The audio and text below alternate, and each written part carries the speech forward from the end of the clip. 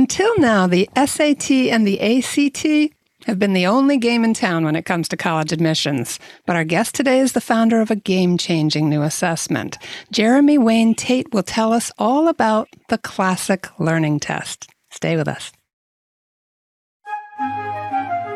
Welcome to Homeschooling Saints, the podcast that helps you create the homeschool you love for the people you love.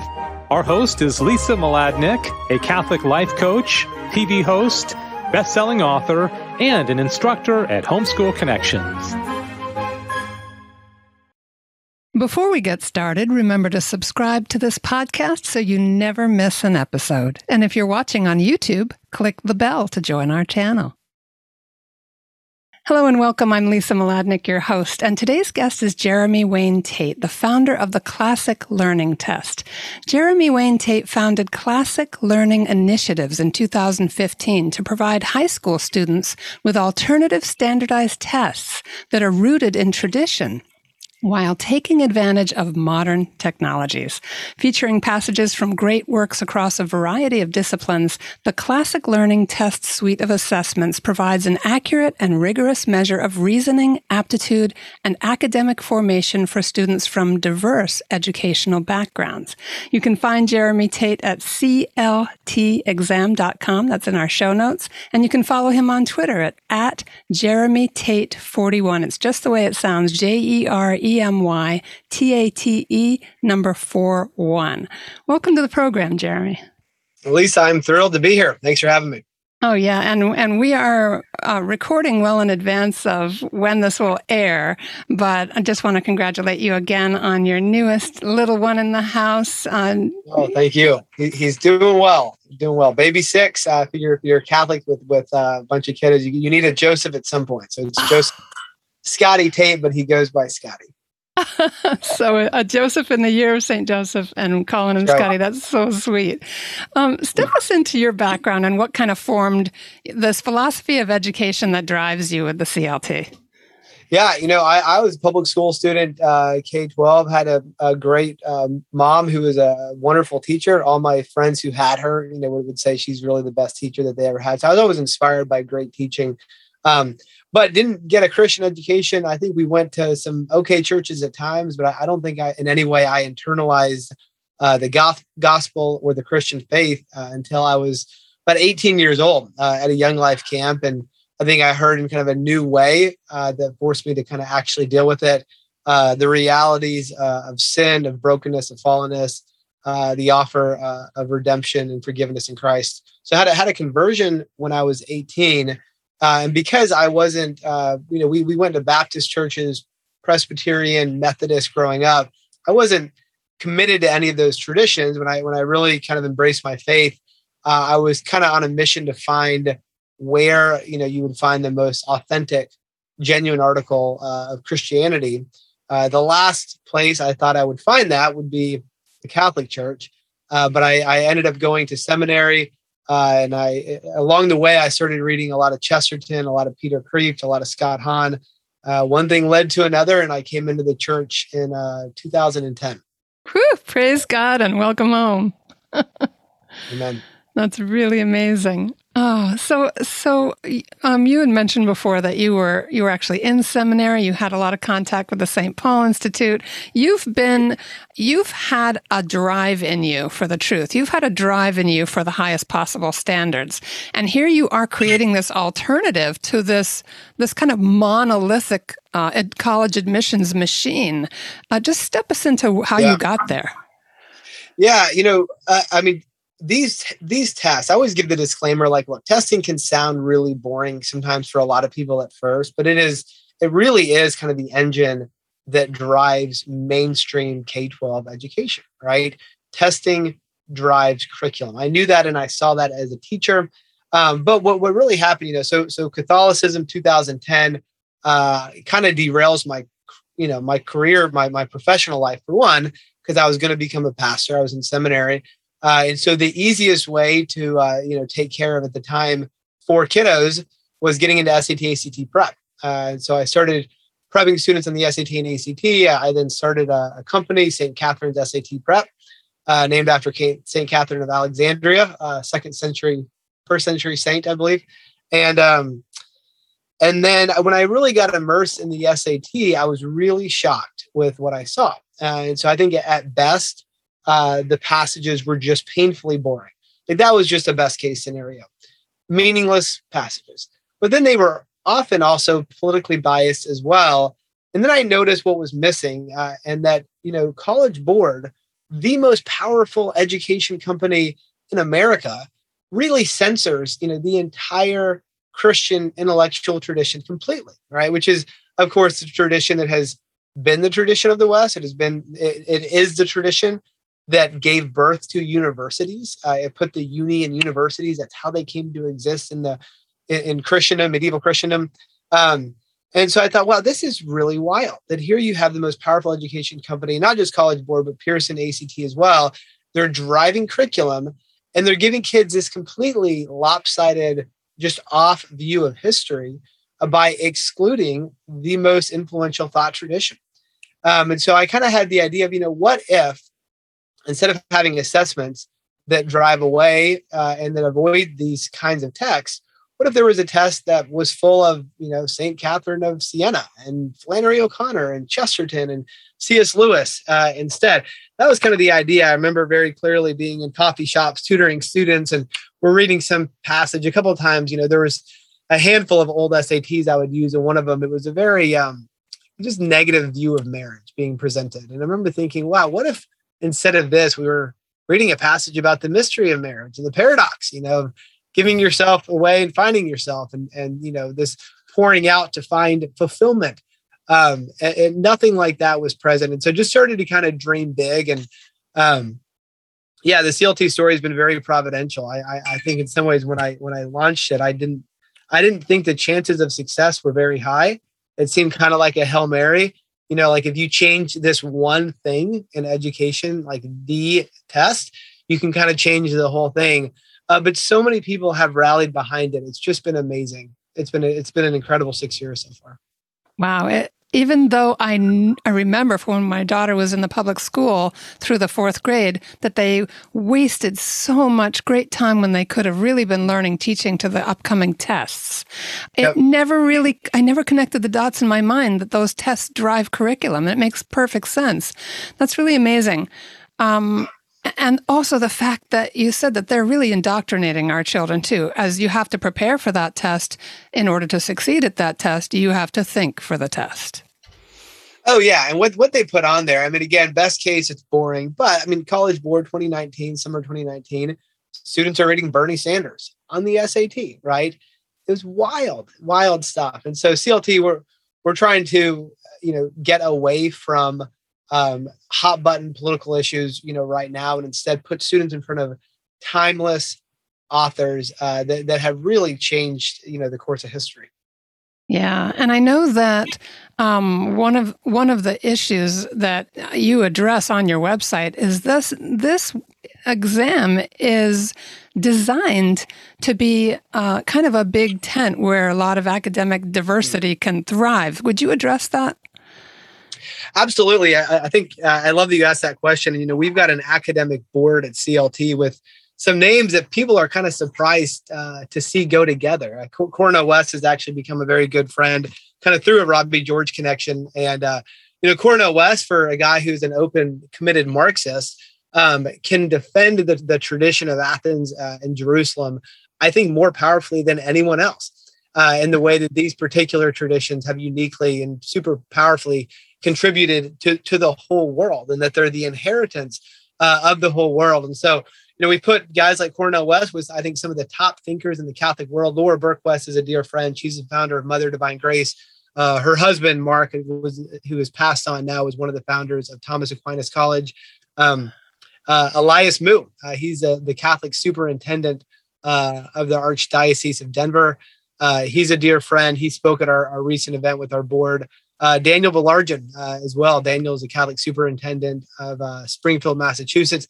I think one of the most forward-thinking guys about things like accreditation, how you have Catholic schools that have to bend over backwards to meet requirements of accreditation bodies that are in no way aligned or even slightly concerned about the mission and the identity of these schools. Wow. Yeah. There's a lot of renewal that needs to happen. I hate it's kind of a hackneyed term, but we need to wake up. Yes. Amen to that. Yeah, exactly. All right. So when you look at the impact that you hope to have with this test and impact that you're seeing now, just give us a sense of what the rollout of this other opportunity, is impacting and how it's bearing fruit. Yeah, love that question. Lisa, I'm a youngest child, youngest only boy in the family, and so it's easy to take on. I love that my day job is being a troublemaker. So we are very intentionally wanting to pick a fight with the educational establishment, in College Board in particular is kind of the main player in that. And again, with that, I think it's been very providential the way that people have reached out. I think most people that we have on staff here, it's because they have kind of knocked on the door and said, I love CLT. This company can totally change education. I want to be a part of what's happening here. And so I think that's how we've grown. I mean, I went full time in the summer of 2016.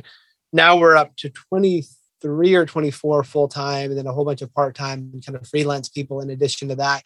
So it's been really, really amazing. I mean, the first test that we ever had nationally in 2016, we had 7 students total nationally, and now we're at 50,000 students per year, and on a track to double per year as well, which is just really, really amazing. And I think especially when we think we're having a lot of interesting conversations with the way the kind of the classical brand is being processed within Catholic circles, and a lot of the Catholics I respect will say, wait a minute.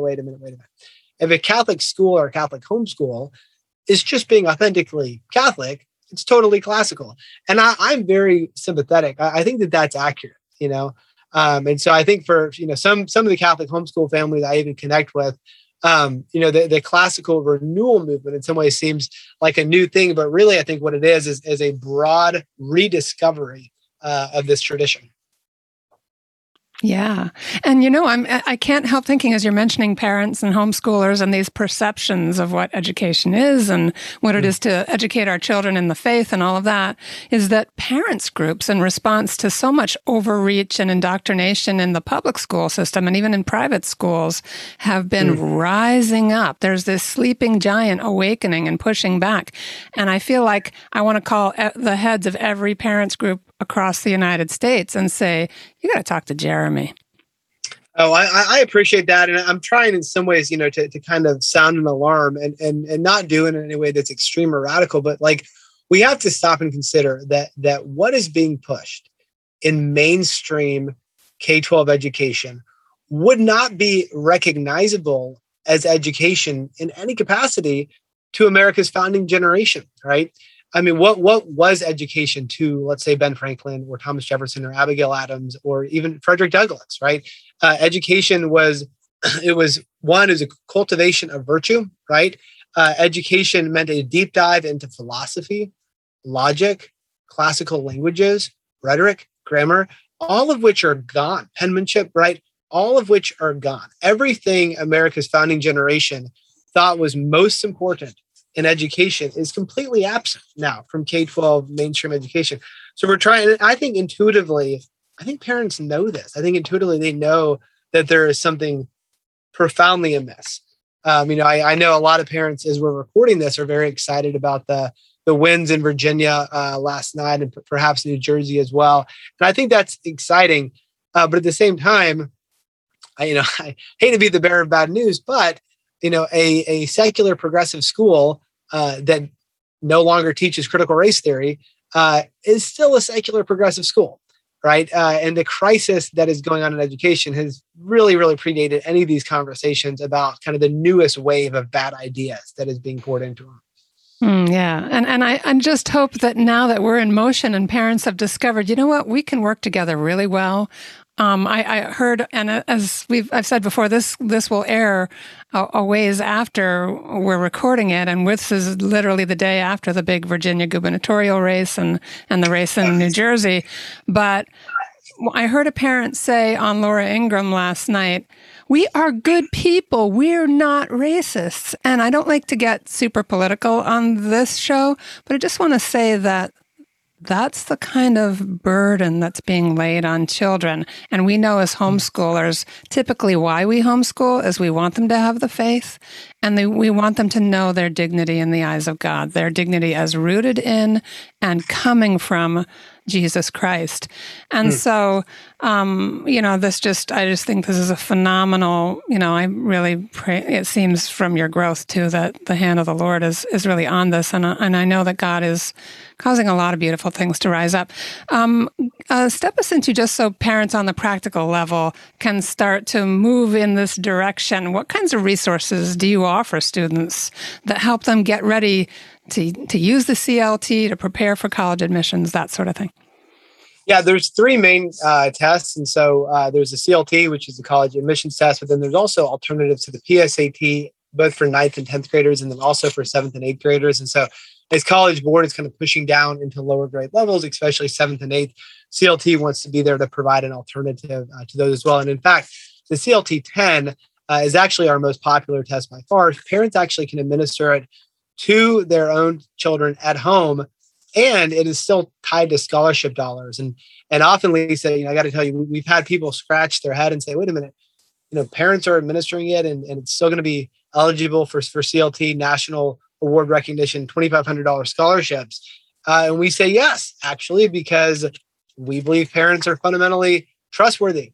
And I think it's a real point of departure for us with, I think, kind of the mainstream K-12 environment where there's just a complete lack of trust in parents as the Catholic Church has always taught the primary educators of their own children.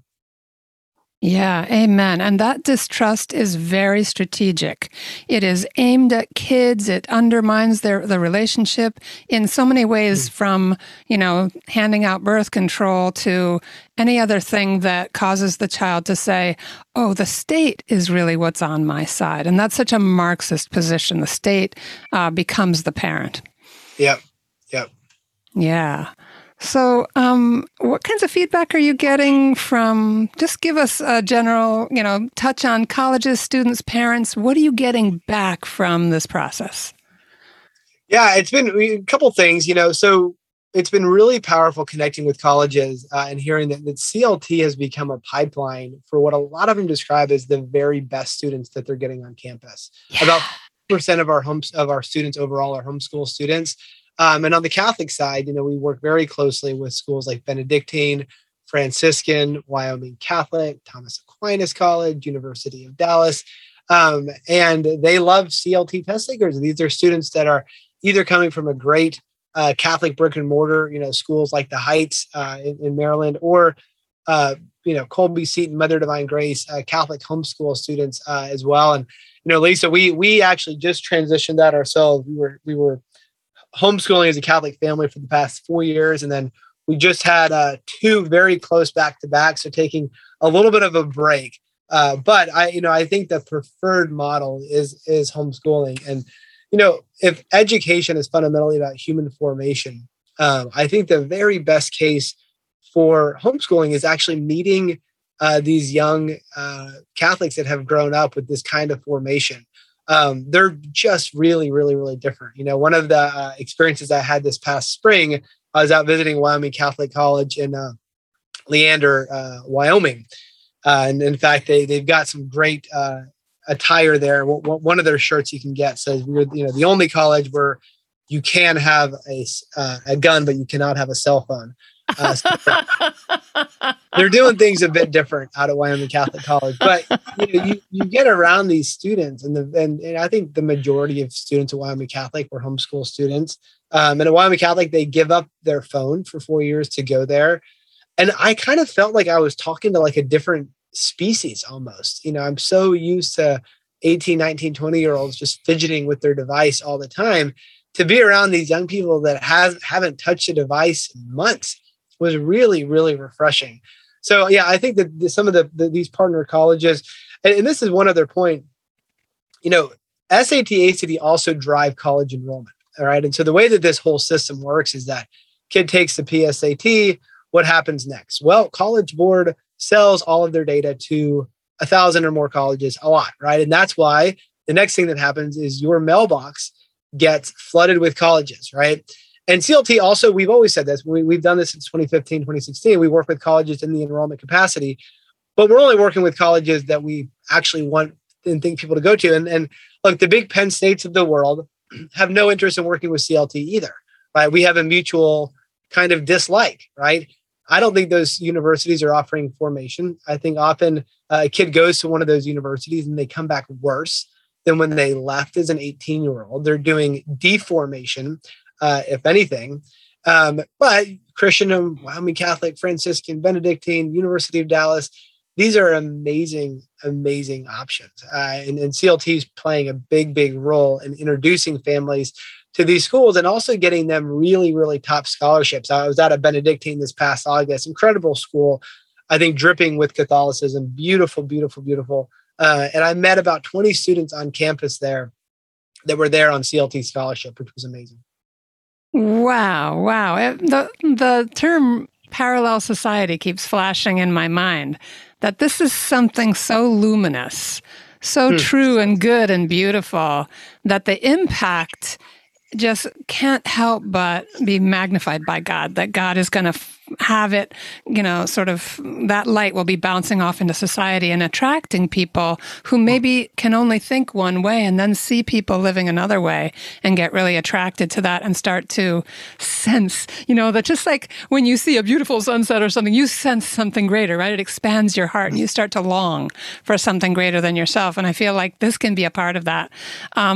What else do we need to know, Jeremy? I'm sure I'm not asking all the best questions. What else would you like? Yeah, I think one of the real gifts of doing this has been that I think CLT has been able to get kind of a bird's eye view in some ways and get a good sense of how rapidly this movement is growing right now. And I think one of the things that COVID did was make families hyper aware of what's happening. And I think families have to make really, really hard choices. When we made the decision about 5 years ago to pull our kids out of public school and into homeschool, at that time, CLT was still very much in infancy. The future of it was very uncertain. We certainly couldn't afford to do it. It meant taking on debt. Nothing made sense on paper about making this decision. My wife had to stop working outside the home completely. But God really, really blessed it in ways that we couldn't have possibly seen in really powerful ways. And so, I think for a lot of your listeners, Lisa, what you're doing is really hard. And you don't see the fruit often immediately. Right, you do see the fruit, but sometimes it takes a couple years. I think about my oldest daughter, and we're so close now. She's a 10th grader, and she's at a high school run by the Dominicans out of Nashville, Mountain of Sales Academy this year, but was homeschooled before that. And when we pulled her out of public school, the end of 5th grade, I think she just kind of developed a bit of an edge, kind of some sassiness. I think she had ingested what was normal in terms of kind of interacting with parents. And it is so good now, but that wasn't easy. I think it was fruit that came through some nights with a lot of tears, and but the fruit comes. I promise you that. And so, if you're listening to this, hang in there. You're doing good work. You're doing the work God's called you to, and He will bless it. Amen. Praise God. All right, everybody, I hope you've enjoyed this as much as I have. Please reach out to Jeremy Tate. Go to cltexam.com and find him, follow him on Twitter at JeremyTate41. And anything else, anything lingering, final thoughts beyond that, Jeremy, that you'd like to leave us with? I think just a big thanks. I leave you with a final story. One of our schools that adopted another great school, University of Mary in North Dakota. I have not visited that yet, but I need to at some point, and hopefully before it gets too much colder. But when they adopted, this was probably 2017. The VP of enrollment said, we had no interest in doing this. This is hard for us to change our admission standards. But so many parents and students have asked us about this that we feel like we've got no choice. And so CLT is where we're at because of parents, I think especially Catholic homeschool parents that have advocated for us. So I just want to communicate just deep, deep gratitude on my part for that. Oh, wow. That's beautiful. I love that as a human family, as the body of Christ, how we can advocate for something. We see something beautiful and valuable, and we can stand up for it and make a difference. Thank you so much, Jeremy. Appreciate your time and your enthusiasm and the heart you have for God. Lisa, thanks so much. Thanks for having me, and thanks for all the great work you're doing as well. Oh, thank you so much. All right, everybody, stay tuned for our short feature coming right up.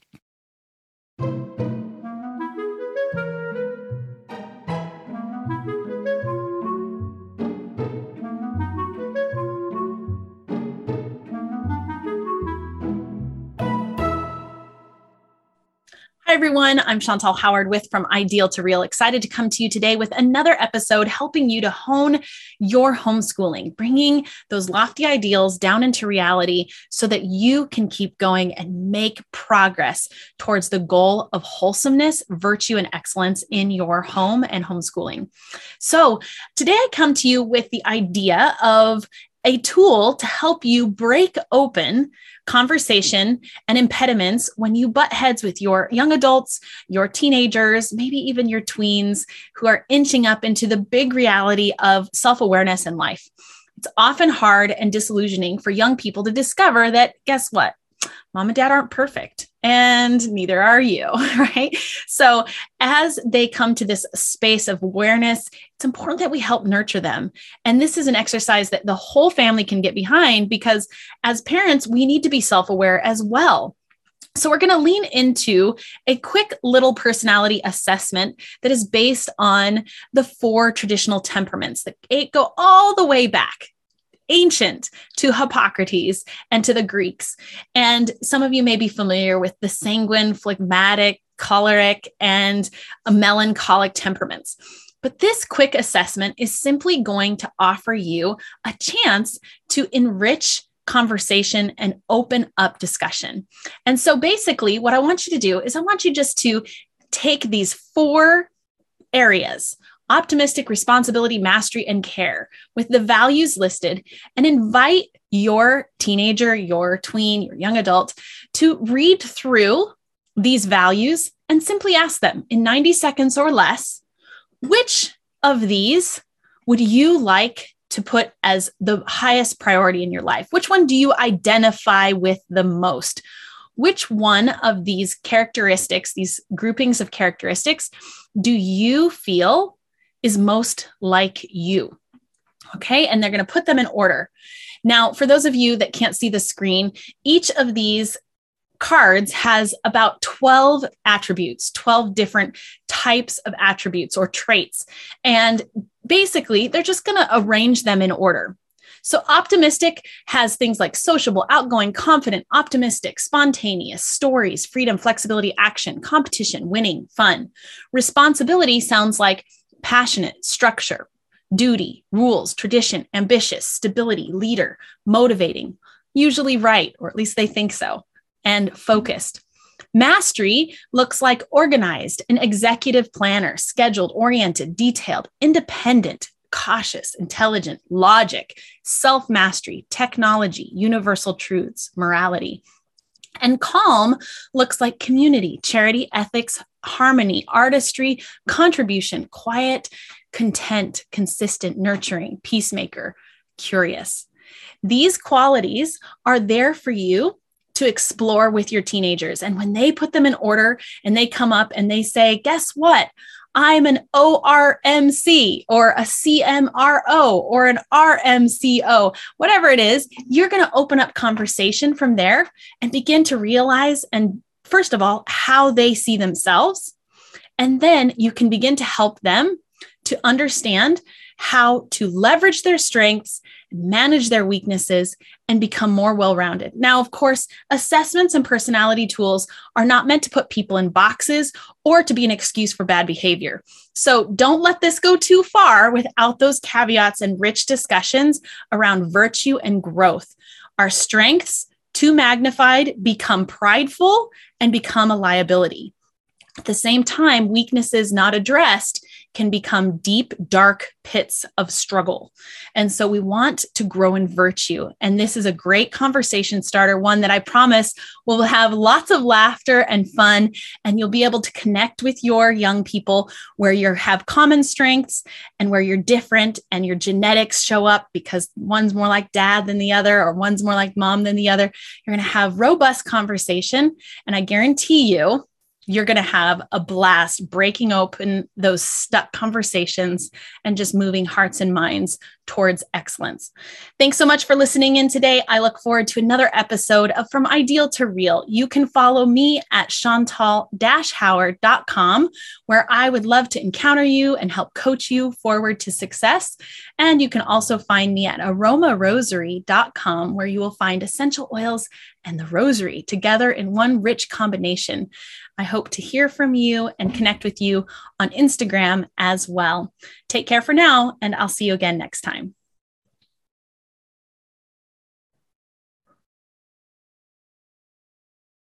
And that's our show for today. Our program is sponsored by homeschoolconnections.com. Be sure to subscribe to Homeschooling Saints and leave us an honest review. God bless you, and thank you for joining us.